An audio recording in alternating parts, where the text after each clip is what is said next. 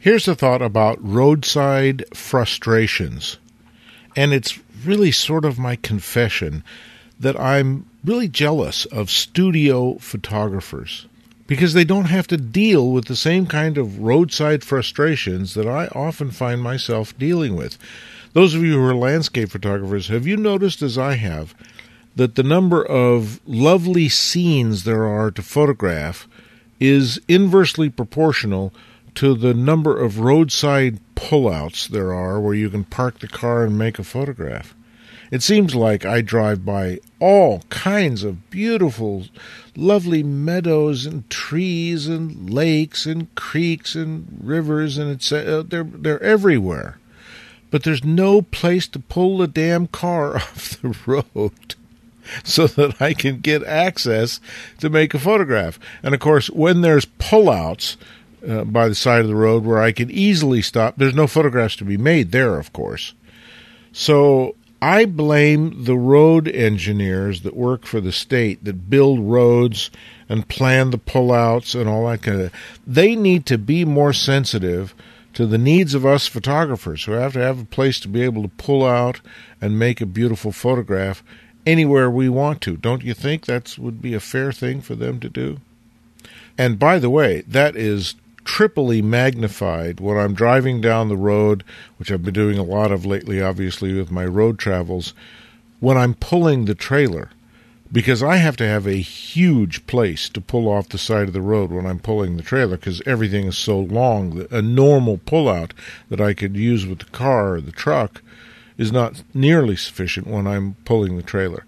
So I find myself driving past lots and lots and lots of beautifully photogenic spots with gorgeous light that I know I could make a great photograph.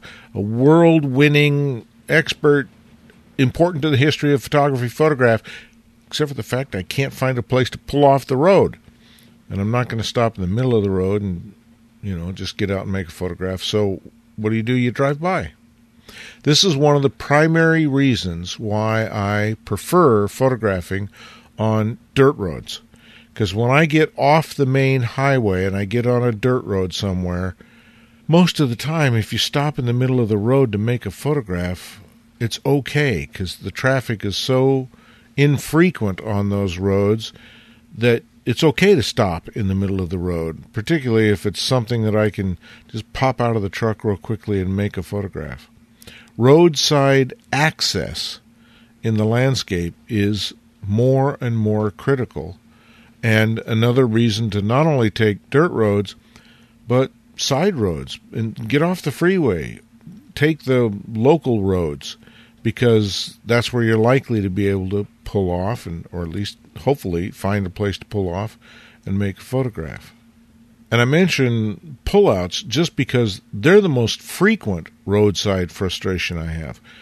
Then there's the roadside frustration that there's always telephone wires or something else in the photograph that is just not conveniently placed.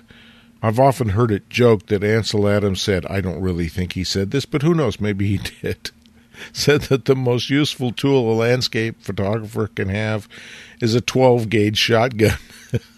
Because how many times would we love to just eliminate a tree branch that's getting in the way, or some other distraction that we wish we could just eliminate?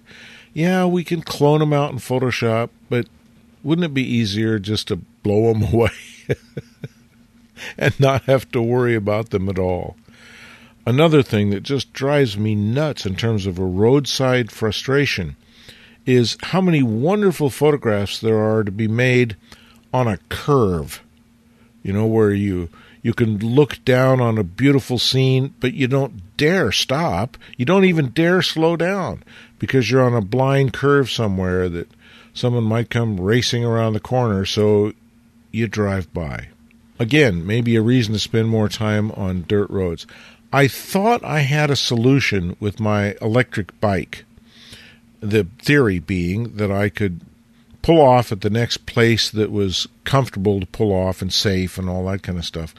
Pop the electric bike out and just ride the electric bike back a mile or 2 or 3 or 4. With an electric bike, if it's 10 miles back down the road, it's just not a serious problem. You can get there easily enough, photograph with all the equipment you have to take, tripod, etc., and then jump on the electric bike back to the truck and the trailer, and I'm on my way. Unfortunately, it didn't work out. It was so cumbersome to get the electric bike unhooked and off the trailer and make it mobile. And then, of course, there's the danger of riding a bicycle down a narrow road with people buzzing by at 40, 50 miles an hour. Lots of roadside frustrations, lots of photographs not made, lots of great memories of locations I wish I had photographed, and fortunately, a lot more dirt roads I haven't been down. Copyright 2023, Lenswork Publishing.